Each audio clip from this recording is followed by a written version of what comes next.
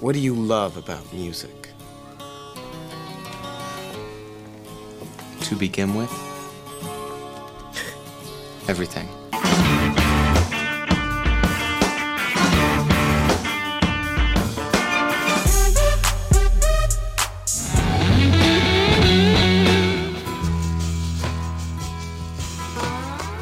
Putting on a great show is the most important thing you can do. One great rock show can change the world. Some lyrics keep you up at night. Some melodies make your hair stand on end, and some songs just plain old creep you out. I'm Jim DeRogatis. And I'm Greg Kot. We get ready for Halloween with a list of songs to scare you and keep the trick-or-treaters off your lawn. Plus, our thoughts on Bob Dylan's Nobel Prize and a review of the latest from Leonard Cohen. That's all coming up on Sound Opinions. The Nobel Prize in Literature for 2016 is awarded to Bob Dylan for having created new poetic expressions within the great American song tradition. This is Sound Opinions, and yes, as the world now knows, Greg, on October 13th, the Swedish Academy named Bob Dylan as a Nobel Prize winner in literature. This instantly set the internet on fire, right? I mean, there's a presidential election, but that's second only to that. The internet exploded by people anti the notion of a singer-songwriter winning a prize in literature, and other people saying that Bob Dylan deserves any award that anyone would ever want to give him. I mean, personally, I think he should have 5 Michelin stars, right? Obviously, we're Dylan superfans. We did a 3-part appreciation of Dylan's long career. Could have easily been 30 parts. He's an American treasure. He's a treasure for the world in terms of what he's done for songwriting, right? Yes, absolutely. And it's funny to me, Jim, that Dylan seemingly has not acknowledged that he has received this award. And everybody's, is he going to show up on December 10th? But he doesn't acknowledge anything. You know, the Nobel people have reached out to him 6 times, apparently, since announcing the award, and he's not taking their call. I love that. In typical Dylan-esque fashion, he has closed off a couple of shows immediately after the announcement came out with the song Why Try to Change Me Now, that Sinatra cover that he newly introduced to his set the night of the announcement. Don't you remember, I was always your clown. Why try to change me now? Meanwhile, no other word from the Dylan camp.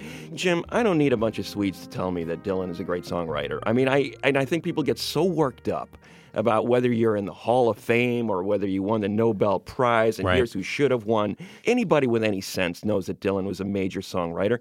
Is he a literary figure? Well, here's the interesting thing. I think that the idea of literature in rock, we can explore that and say that it has some literary aspects to it. But I think, Dylan exploded both genres, rock and literature, combined the two things, created some third art form that really doesn't belong in either category or conveniently in either category. And for them to say, oh, it's this thing or it's that thing, I think does a disservice to Dylan's art. You know, I sit on these committees sometimes or these panels with these literary professors, and they're talking about the beauty of the words, and okay, that's fine, but nobody would have cared. To me, it's how he sang those words, not what he sang so much. Well, I have 2 thoughts on that. I understand the literature world's complaint here because you have, stellar giants in the field like Pynchon and Philip Roth and Cormac McCarthy who have not won a Nobel Prize. Dylan became the first American since Toni Morrison won it in literature in 1993. But that's not my problem. My problem, as you just indicated, is that it minimizes the power of song, right? Because, you or I could put a band together and cover Dylan's song, and it's not going to be as powerful as Dylan singing Dylan. So it's more than literature, and it's not just music. Right. It's something else. Also, I just admire Dylan's cheerfully perverse contrarianism. Throughout his life, this is the man who said, don't follow leaders and watch the parking meter, right? He's never wanted to belong, like Groucho Marx, to any club that would have him as a member. So it's completely in keeping that he's not yet said whether he will go and meet the king and queen and accept the Nobel. Jim, it's apparent that everybody has an opinion on this. We want to hear what the listener's opinion is. Give us a call at 888-859-1800 with your take on Bob Dylan and the Nobel Prize.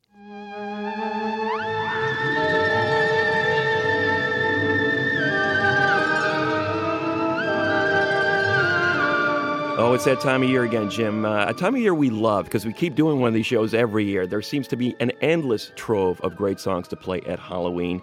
This year, we are playing songs that creep you out, and we are turning over a large chunk of this show to our listeners. They're going to have heavy input into this idea of a song that creeps them out. Great stuff from the listeners this year, and great stuff in our archives. You can go back and make a heck of a playlist. Absolutely. Now, definition of terms here. What is a song that creeps you out? There's the traditional creepy Halloween song. You know, some Vincent Price vocals, some eerie music in the background. Chords. You know, you can play it on your soundtrack as the kids are trick-or-treating, and they all go, ooh, boo, you know.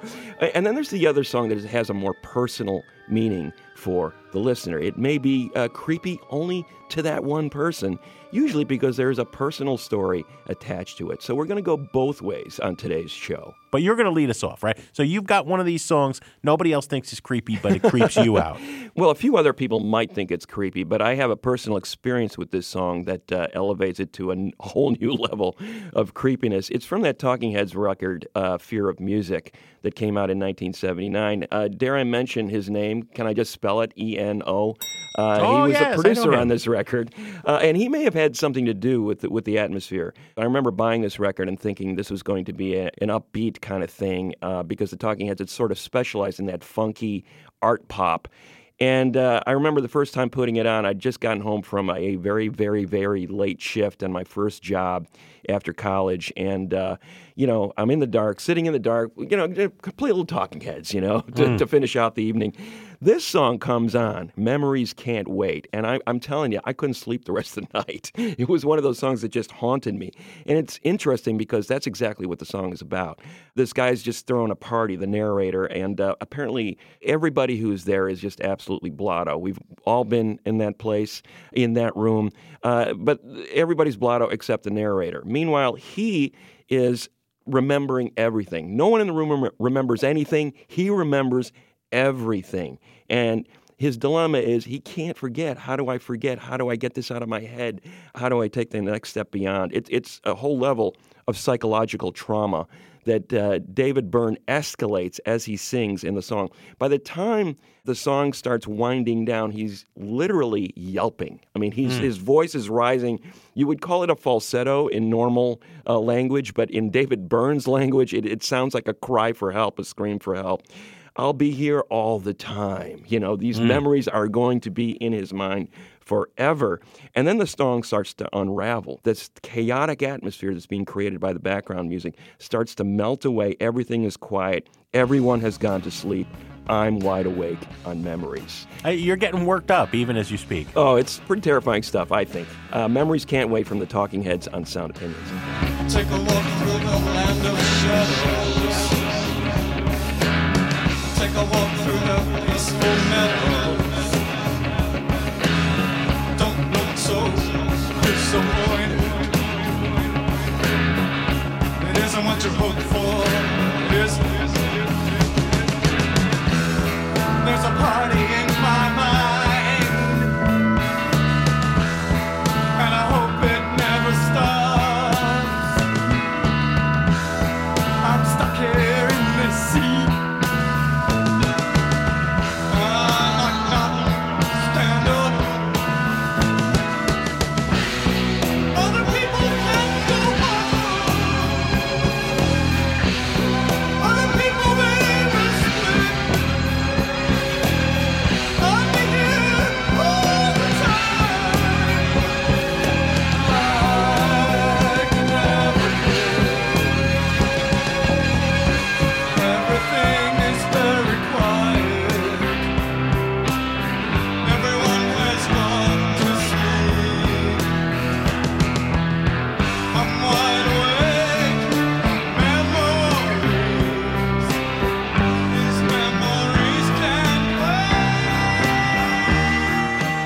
Talking Heads from the Fear of Music album, a song called Memories Can't Wait, a song that just creeps me out, Jim. Yeah, well, I don't know if a lot of people agree with you, but I'm down with that. I'm going to save my just maybe creepy to me song for later.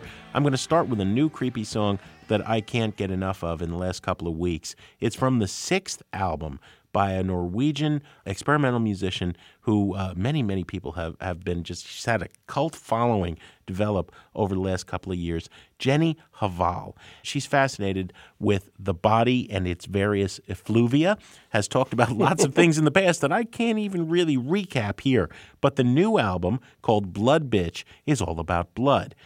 She notes that it's an investigation of blood that is shed naturally, the purest and most powerful, yet most trivial and most terrifying blood.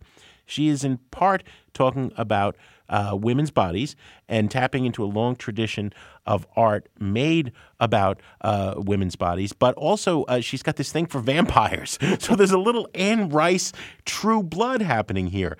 It's partly natural blood and it's partly vampiric blood, and it gets exceedingly creepy at times, as you might expect. Now, Jenny Hval is influenced in equal parts by Kate Bush, Bjork, Laurie Anderson, but she grew up as a huge fan of Nordic death metal, right? So wow, what a combination of things going into this kind of experimental music. This song in particular is the one that's really hitting me. It's called In the Red. There's lots of blood puns throughout the album, in the lyrics, in the titles, but In the Red breaks down at one point. It's pretty minimal music to begin with, and at one point we just hear her heavy breathing. And I don't know what that's about. I don't know if it's lust. I don't know if it's hunger. I don't know if it's fear. I think it's all of the above. And part of the charm of this record is the ambiguity there. This is Jenny Hval from Norway on Sound Opinions.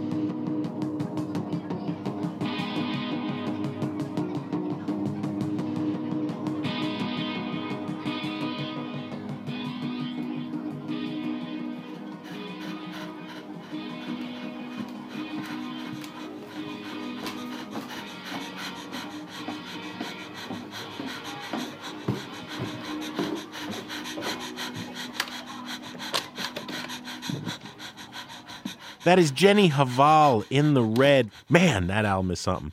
Now let's turn to our callers, Greg. We've got Ann from Chicago on the line.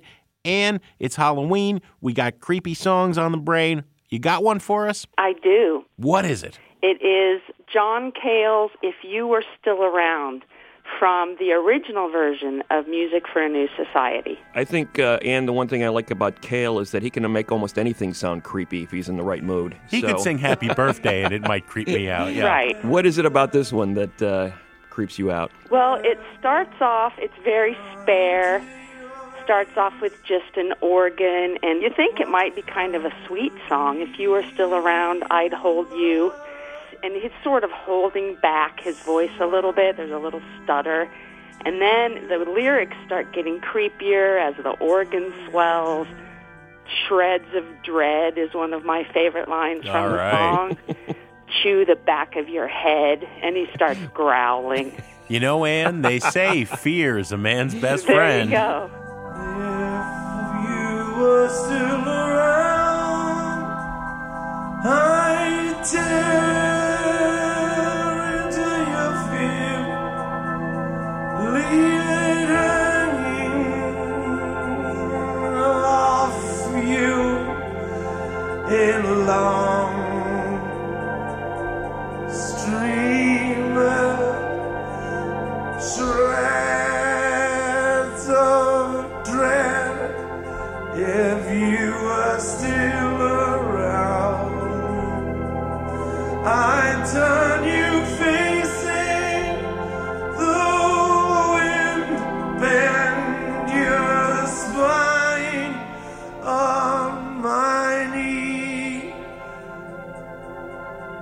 the back of your head. Chew the back of your head. Oh man, yeah, that's pure Kale. That's pure creepiness. You know, I don't want to disillusion you, but you know, he is just the nicest, most politest man in the world. You know, I'm actually glad to hear that. you wouldn't know that though by listening to this. Right. When did you first hear this song, and when was the exact moment that it creeped you out? You know, I can't say the exact moment I first heard it, but I worked at my college radio station, which was in a coach house, sort of down a dark driveway, and I would have sometimes a late night shift. And I just remember putting that song on and being completely creeped out, but in a good way. Getting up when the commercial's on and running to lock the doors. Right, exactly. Great choice, Ann. Thanks for coming on Sound Opinions. Okay, thank you. Ann was fantastic there, Greg. Let's hear another message from another listener about a creepy song. My name's Matt from Connecticut. I'm calling in about my creepy song, Careful with the Axe Eugene by Pink Floyd. I particularly like the version from the Ummagumma album, which isn't necessarily a super well-liked Pink Floyd record. But the reason I chose it is because it really lulls you into, like, almost a relaxed state, even though it does have a sinister sound to it.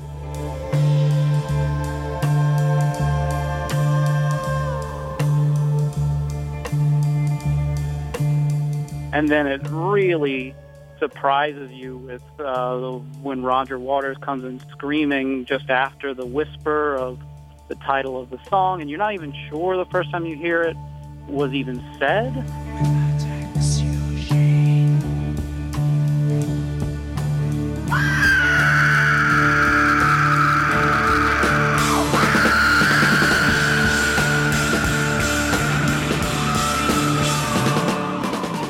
The first time I heard it, it scared the living daylights out of me. I was probably 19.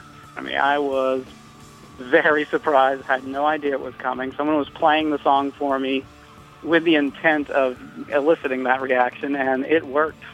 My heart started beating super hard in a way that, like, I don't know, maybe 5 things, like, as far as art have ever made me feel.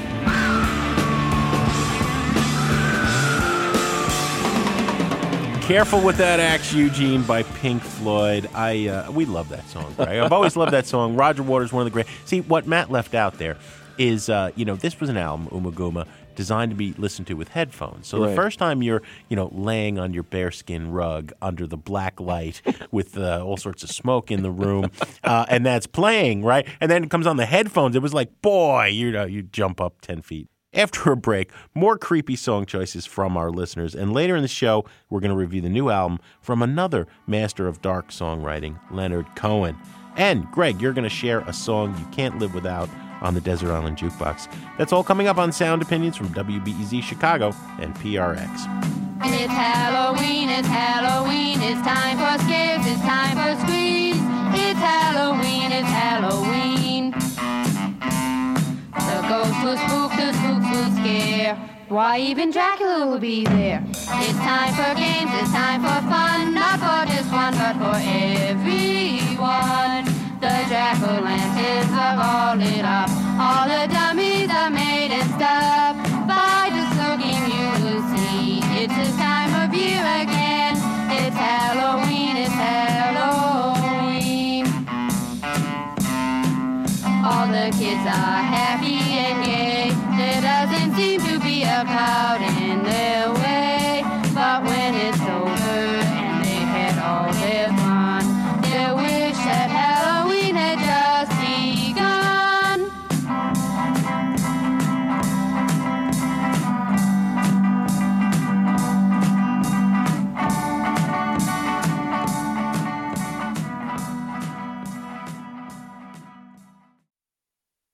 Welcome back to Sound Opinions. I'm Greg Kot with Jim DeRogatis, and for this year's Halloween show, we're turning it over to you, our listeners. We asked for your picks of songs that give you the chills, so let's hear some more of those picks. We're going to go to North Hollywood now. Hey, Josh, welcome to Sound Opinions. Hey, guys. Josh, tell us, creepy songs, Halloween, have you got one? Yeah, for me, the song that always comes back to me is actually Eleanor Rigby by the Beatles. And I know it's kind of like background music to us now. We've all heard it like 1,000 times. But when I was a kid, I could not finish that song. Just the lyrical imagery. When I was a kid, thinking of like the face in the jar by the door and the priest walking away from the grave while he's wiping the dirt off of his hands. Like, it was just, I didn't know what it meant. I literally saw that she was taking her face off, putting it in a jar and keeping it by the door because maybe like it kept longer, like it was cooler in that area of the house.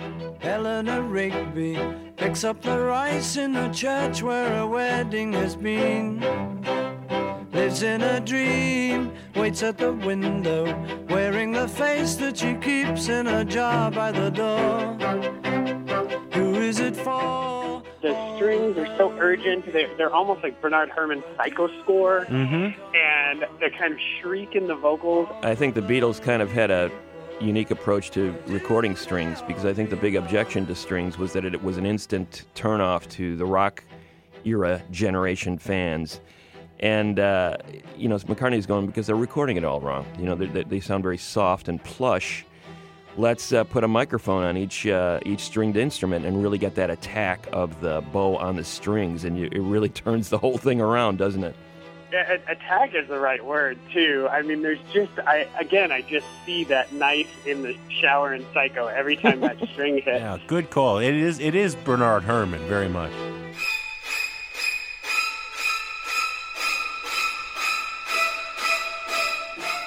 Josh, when was the first time you heard this? I remember the first time I heard this, we were driving to my grandmother's house. I was a small kid, and my dad had just gotten a Beatles cassette, and I was listening to it on a Walkman in the backside of the car, and it was just a very impactful moment, just hearing that and not being able to finish the song. It was like this, and They're Coming to Take Me Away. I remember we were kids, they were just songs I had to turn off.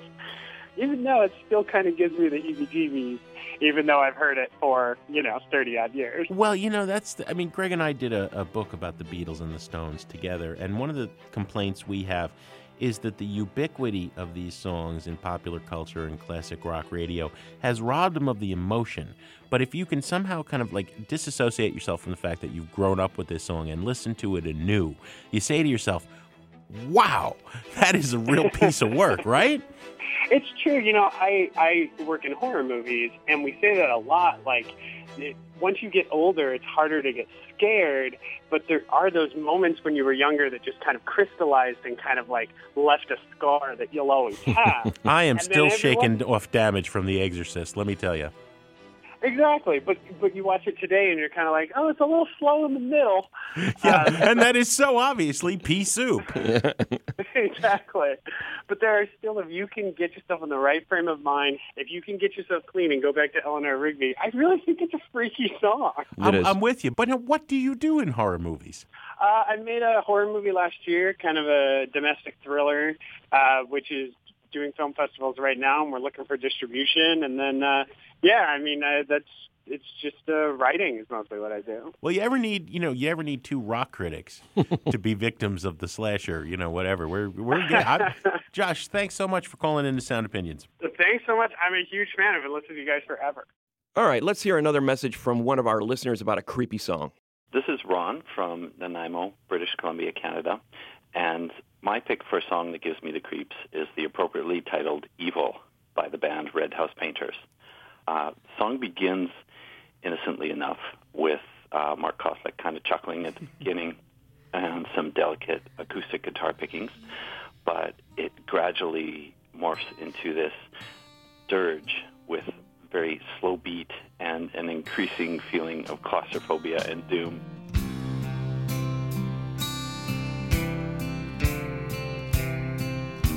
And then these truly creepy atonal backing vocals come in, just sounding like distant cries of suffering from the gates of hell.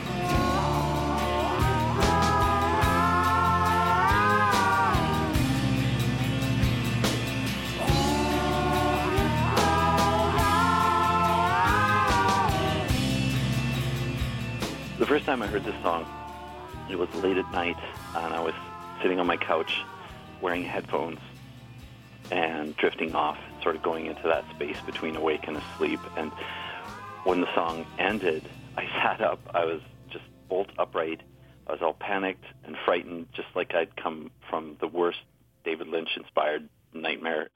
And to this day, I can't listen to this song in its entirety without turning it off. Let's get another creepy song from one of our listeners. Hi, I'm Ryan from Golden, Colorado, and the song that really creeps me out is 10 Little Indians by Harry Nilsson off his 1967 Pandemonium Shadow Show.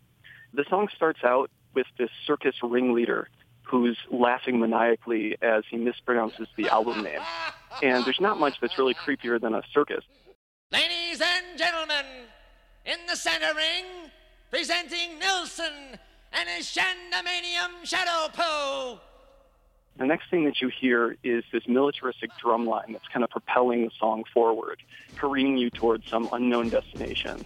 And then there are these keyboard hits, which don't really resolve or build. They just kind of create this tension. Next you get Harry Nilsson's voice, and I think he has one of the most beautiful voices in rock history. But he sings with this grit in his voice. And so he starts singing about 10 Little Indians, the children's rhyme. Except in his version, every one of the Indians is killed off for violating one of the 10 commandments, whether it's murder or adultery. 8 little Indians, they just got down from heaven. One told a lie about another's best friend. Then there was 7. 7 little Indians, all trying to get their kicks. One thought he found another way to get to heaven. Then there was 6. And as the song finishes and the last Indian is killed, it crescendos with this swell of horns that sounds like this demonic version of Ravel's Bolero, and it just creeps me out every time. One little Indian out looking for the sun. At 6 o'clock, the moon came out. Then there were none.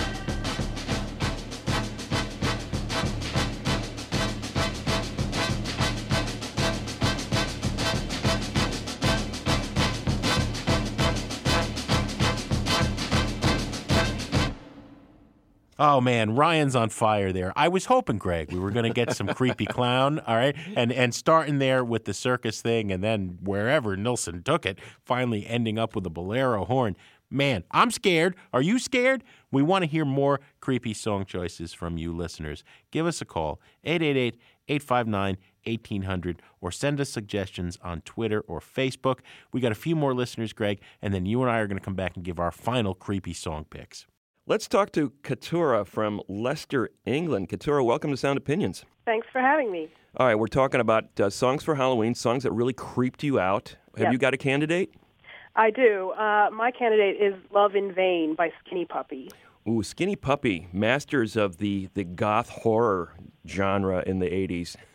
How do you choose just one from Skinny Puppy? The whole catalog would work. Well, this song just really made an impression on me.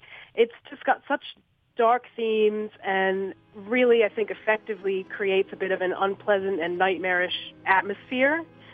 You know, it starts out with a sample from Revolution 9 by the Beatles, which I like, and along with like these discordant sounds and sort of demonic sounding voices that are kind of whispering, and they almost to me sound like they're kind of like beckoning, which really ups the sinister quality.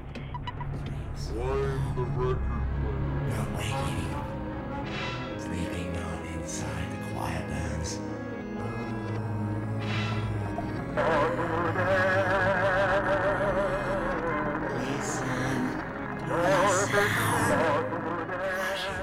And the vocalist Ogre is singing about drug addiction and self-destruction, like knowing you're doing yourself harm but being drawn to the thing that's harming you. So it's just especially disturbing, I think.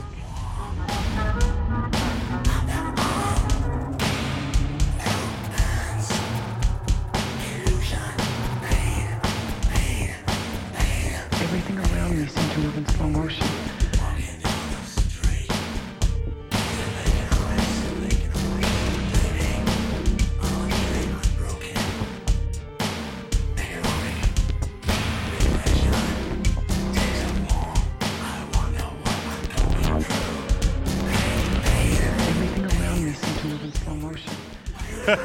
Keturah, I gotta tell you. First of all, I gotta thank you for drawing me in the direction of Skinny Puppy. I'd sort of forgotten about them, But this Yeah. reminds me, okay, so, I usually have a soundtrack for my trick-or-treaters, right? And at a certain point, you run out of candy. And I think I've just found the song that I need to play when I kind of indicate I don't want any children creeping up to my front yard I've had asking enough. for candy. Once you play this, they are not going to come within 100 yards of the house, I mean, Absolutely, I mean, yeah. that will just keep everybody away. That's awesome.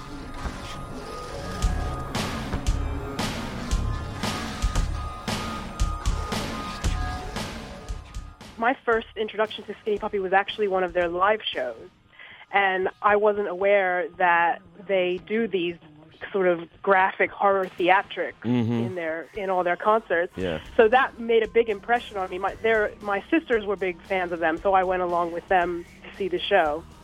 They wear sort of costumes and ghoulish masks and sort of creep around the stage. So that really made an impression. And then later on... That is a really mean big sister thing to do. Is to take well, you. I'm the big sister, actually. Really? So your younger sisters took you? Yeah. Wow. Yeah. Oh, they were fixing you. They were really into industrial music and stuff when we were growing up, and I was less so. So it sort of skipped me over, but later as adults, we went to the show together. After that, you went back and started going through their records and found this song. Is that how it worked? Yeah, definitely. I mean, my sister made me a mix of some of her favorite tracks. And that was sort of the first time that I really noticed Love in Vain. When that intro started up, I actually just had to skip over it because I found it so disturbing the first time. But subsequent listens, I've kind of desensitized myself to it a little bit and actually kind of appreciate it now as something that's pretty successful in sort of making you feel the tortured experience that he's describing. Thanks, Couture. That was great. No, thank you. Let's get another creepy song from one of our listeners. This is Heather from Baltimore, Maryland. My song that I've chosen as the creepiest song is Gary Puckett and the Union Gap, Young Girl. Young girl, get out of my mind. My love for you is way out of line. Better run, girl. You're much too young, girl. It's the theme, but it's also that his voice sounds more than someone in his early 20s or late teens. When I was growing up in the 80s, the song always came on oldies radio and my mom was driving and I would beg her to turn it off. I was little. I was probably 7 when I first noticed how creepy it was, but it grossed me out well into my teenage years. I have heard it in the grocery store a few times and been very upset because I don't want it near my food. Yeah, I mean, I think it's kind of universally agreed upon that it's a very creepy song. Young girl, get out of my mind. My love for you is way out of line. Better run, girl. You're much too young, girl. I got to say, we're with Heather on that one, 100%. Yeah. There's nothing worse than a stalker except a smarmy stalker, and that's what Gary Puckett sounds like on that Illegal song. relationship, age difference. That's good. creepy. I can't finish the show. Yeah, that's creepy. I'm too creeped out. That is very scary. We've got one more pick each, Jim. What do you got? Have you ever seen the 1934 film Babes in Toyland, the Laurel and Hardy movie? No, I have not. Oh, okay. Because they never get. When is that movie ever on TV? Well, they used to air it. Or cable. They used to air it all the time. It was Yeah. as ubiquitous as It's a Wonderful Life for a while. And then I think eventually in modern times people have realized how creepy it is. But we were flipping around, nothing's on around Christmas last year, my wife Carmel and I, and we came across it. And I was like, oh, have you ever seen it? You got to see this, right? And then she really was upset at me because we watched it, and boy, she had the same reaction I always had. 1934.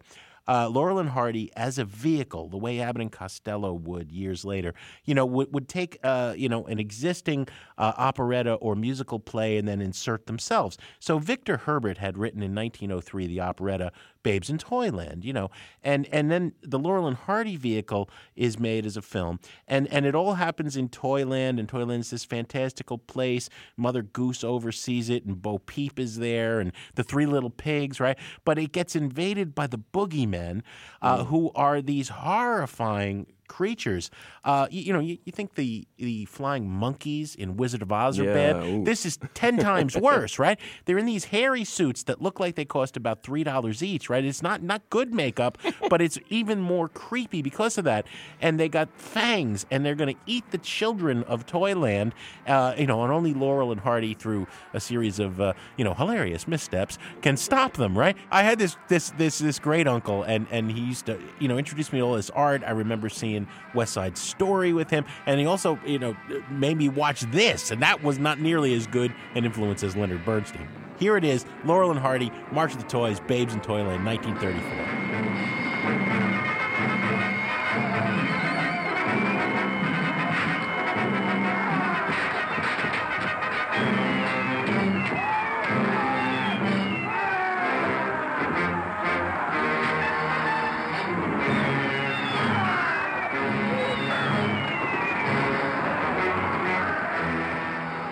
March of the Toys from Babes in Toyland, Laurel and Hardy. Man, this is an acid trip. This is a bad trip movie. That is one of the creepiest.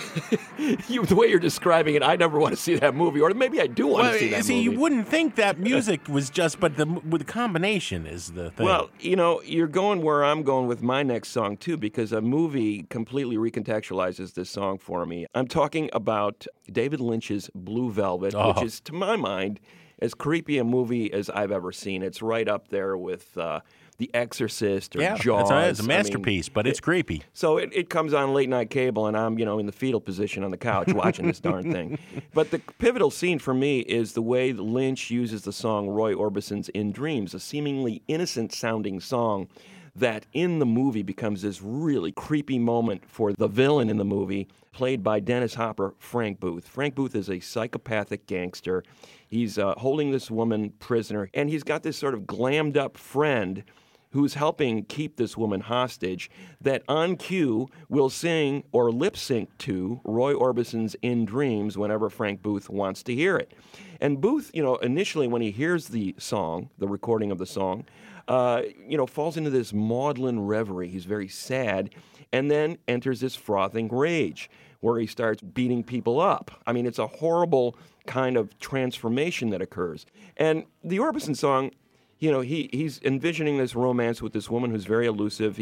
She doesn't know him, doesn't care he exists.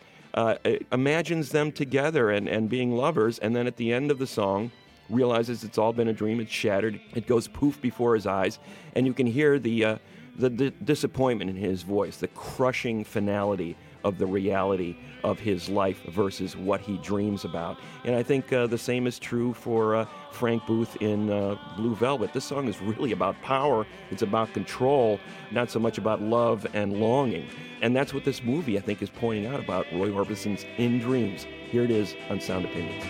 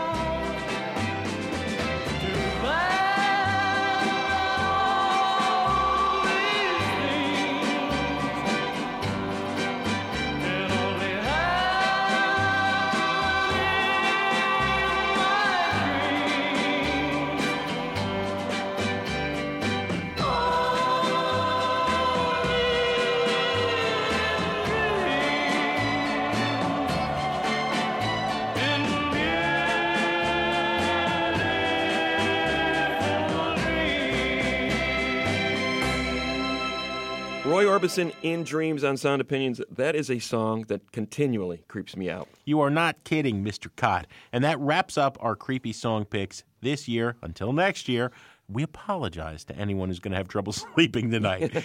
If you want to add any of these songs to your Halloween soundtrack, you can find the full list at soundopinions.org. And if you've got a creepy song to share, give us a call, 888-859-1800. Coming up after a short break, we review the 14th studio album from Leonard Cohen. And I've got a song that celebrates a venerated songwriter who did not win a Nobel Prize as my Desert Island Jukebox pick. That's in a minute on Sound Opinions from WBEZ Chicago and PRX.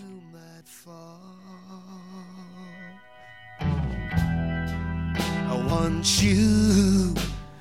I woke up and one of us was crying. I want you.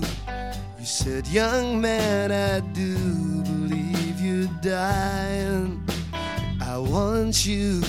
If you need a second opinion, as you seem to do these days, I want you. You can look in my eyes and you can count the ways.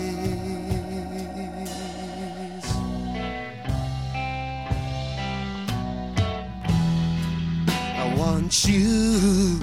Did you mean to tell me but seem to forget? I want you. Since when were you so generous and inarticulate? I want you. If you are the dealer, I'm out of the game. If you are the healer, means I'm broken and lame. If thine is the glory, then mine must be the shame. You want it darker, we kill the flame. Welcome back to Sound Opinions. I'm Jim DeRogatis. My partner is Greg Kot, and that is the inimitable voice of Leonard Cohen. You Want It Darker? It's the title track from his new album, his 14th studio record. Greg, Dylan's in the air, Nobel Prize, everybody's talking about it. Second only to Dylan in the 60s in bringing together the beat poetic tradition and the serious approach of poetry to rock and roll, to popular music, whatever you want to call it, was Leonard Cohen. 1967, his debut, the 10 songs on Songs of Leonard Cohen really put him on the map. This is not to say he has ever been as prolific a recording artist or as busy touring as Dylan has been, pretty much nonstop throughout his career. In fact, for a long time, Cohen was a bit of a stonecutter. It would be years and years and years between albums. He's been more prolific as he's gotten older over the last decade or so, in part because of a sad story. There was a manager who robbed him blind. If you listen to Cohen, Cohen needed the money, and he returned to the road and has been touring in recent years, although he is now 82, and in between he's been giving us records. It's only 2 years since Popular Problems came out in 2014, and now we have this record, You Want It Darker. We'll get into what the themes of this record are and how much we enjoy the music, but let's play a song for you first. This is On the Level by Leonard Cohen from You Want It Darker on Sound Opinions. I knew that it was wrong. I didn't have a doubt. I was dying to get back home, and you were starting out. I said I best be moving on. You said we have all day. You smiled at me like I was young. It took my breath away. Your crazy fragrance all around, your secrets all in view. My loss was saying found. My don't was saying do. Let's keep it on the level. When I walked away from you, I turned my back on the devil, turned my back on the angel too.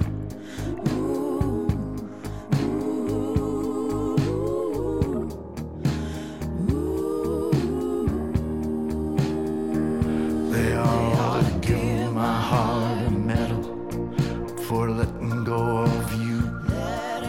When I turned my back on the devil, turned my back on the angel too.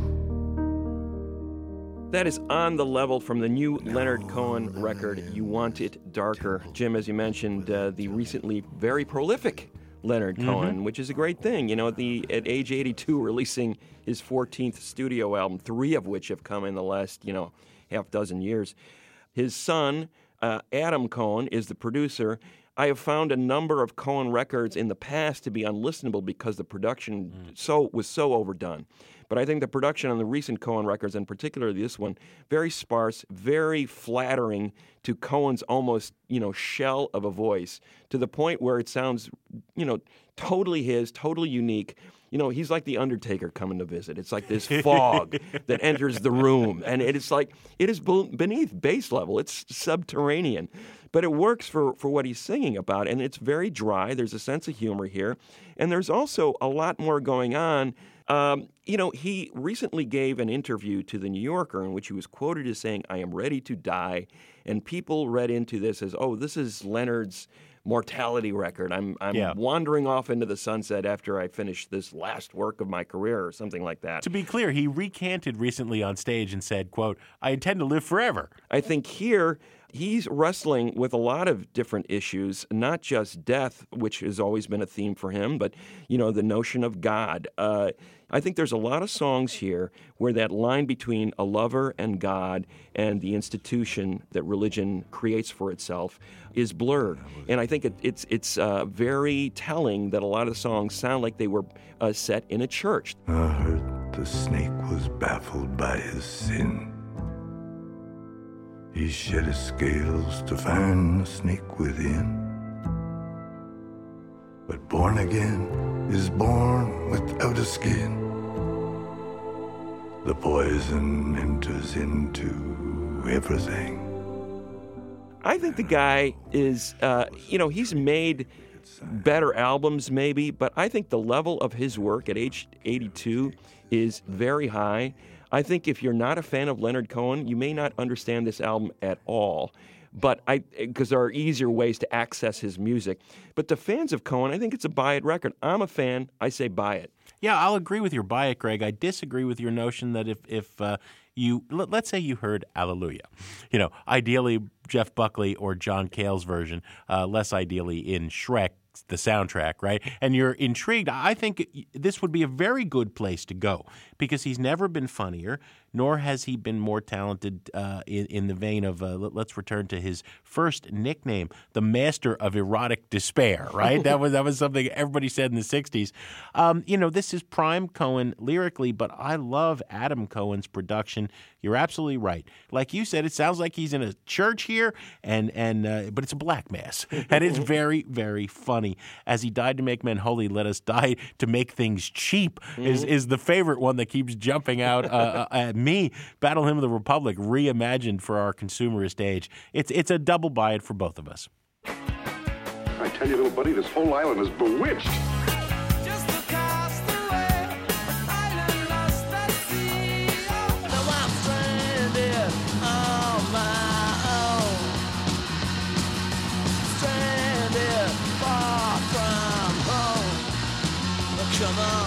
You remember, we were shipwrecked together.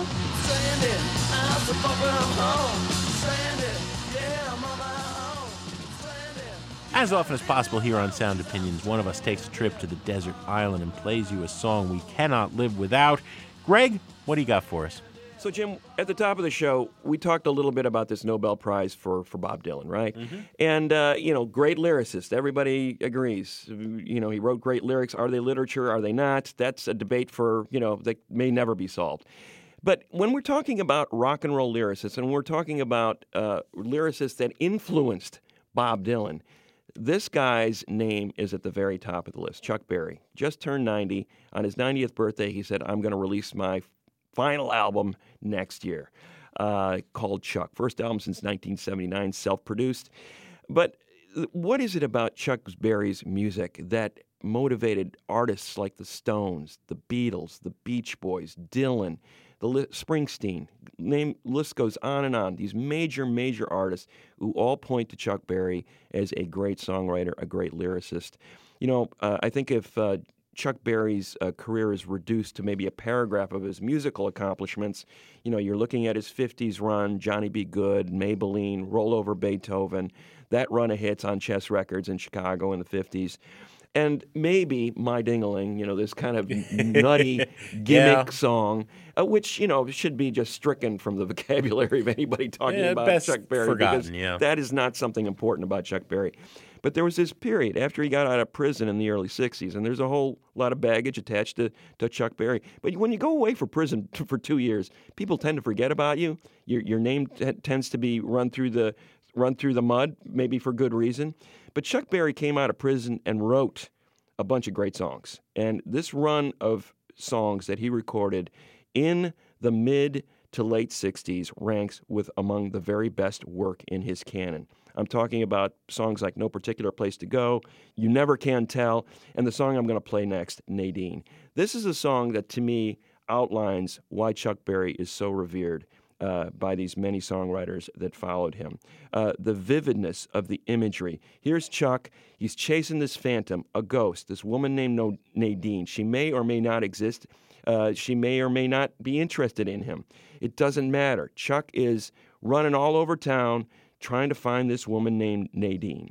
And the imagery in this song is so vivid. I was like campaign shouting like a Southern diplomat. He was looking at the coffee-colored Cadillac.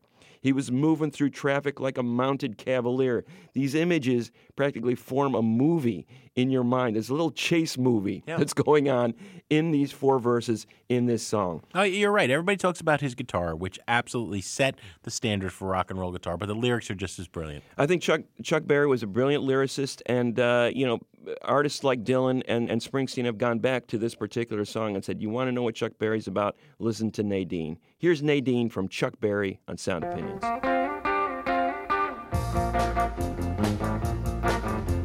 As I got on a city bus and found the vacant seat, I thought I saw my future bride walking up the street.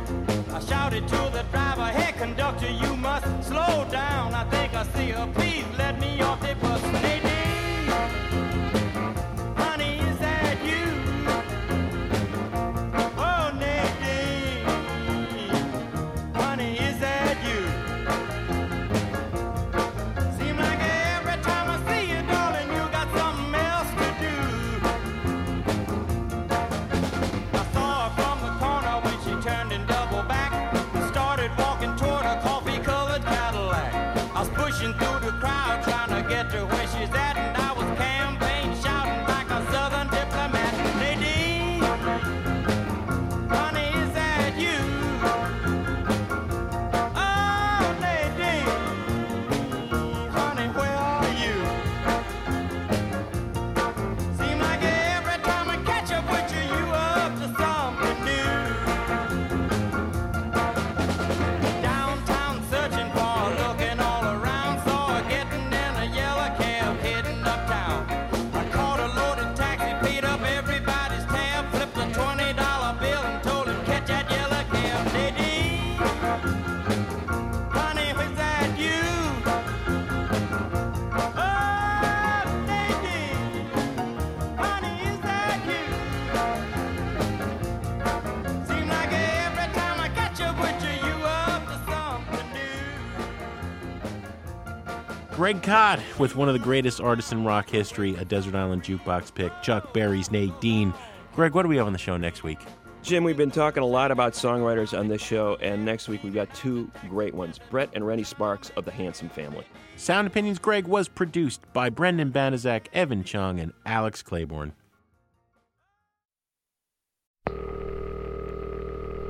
I'm in the phone, but there's the one across the hall. If you don't answer, I'll just ring it up the wall. I know she's there, but I just had a call. Don't leave me hanging on the telephone. On Sound Opinions, everyone's a critic. So give us a call on our hotline, 888-859-1800. New messages. Hi, Greg and Jim. It's Kevin over here in Frederick, Maryland. I wanted to thank you for having Bob Muir on and talking about the Replacements and his book Trouble Boys. And the Replacements did indeed impact my life and change my life. I was actually having a conversation via text with a friend recently, and she posed the question, why is this band so perfect? And I'd like to read to you what I wrote her in return. I said, because they are everything we think about when we're half in and half out. They are our moments of doubt at our peak of confidence. They are our final gasp, but they are taken in when we punch the clock on Monday morning. They are nothing more, and they are nothing less. And that sums up how I feel about The Replacements. Great show, guys. Keep it up.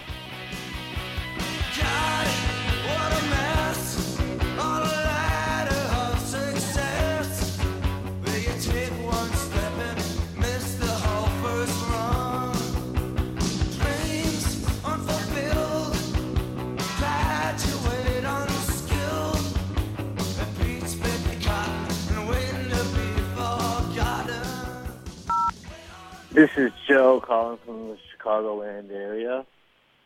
So my suggestion to the Halloween list of songs that are freaky or freak you out is Haunted House by Lee Oskar. He used to be in the band War, but this is from one of his solo albums. The last song on the album, it's a really long track. It's really funky and groovy. It's got a great bass line, like a perfectly placed guitar lick, and the obligatory Lee Oskar harmonica solo. But the freaky, creepy part of it is that the chorus and the lyric it's just one chorus. It's just repeated over and over again. You remind me of a haunted house I once was in. You remind me of a haunted house I once was in. And it's like this one creepy sort of description of an interaction, like a one-sided claim stemming from some incident between two people or something like that. It's like, what does he mean? Where is he taking us? Why? Why does he feel the need to say this over and over and over again? Hello, Sound Opinions. This is Mark from Montrose, Iowa. The creepiest song that creeps me out every time is Sonic Youth version of Superstar, the Carpenter classic. I don't know what key they do that in, but there's this note right after the verse, each verse, that just creeps me out. It's just the radio. Don't you remember you told me you loved me, baby? You said you'd be coming back this way again, baby. Anyway, thanks for asking. Love your show. Keep it up. Happy Halloween. Jim and Greg, this is Alan in Algonquin, Illinois. For your creepy song episode, you've got to be thinking about Kate Bush's song, Get Out of My House. It's from her The Dreaming album.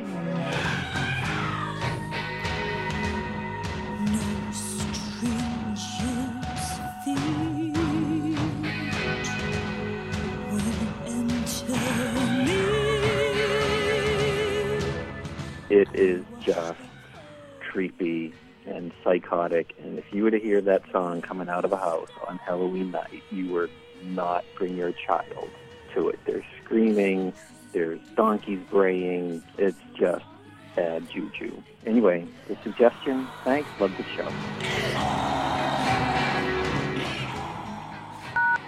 No more messages.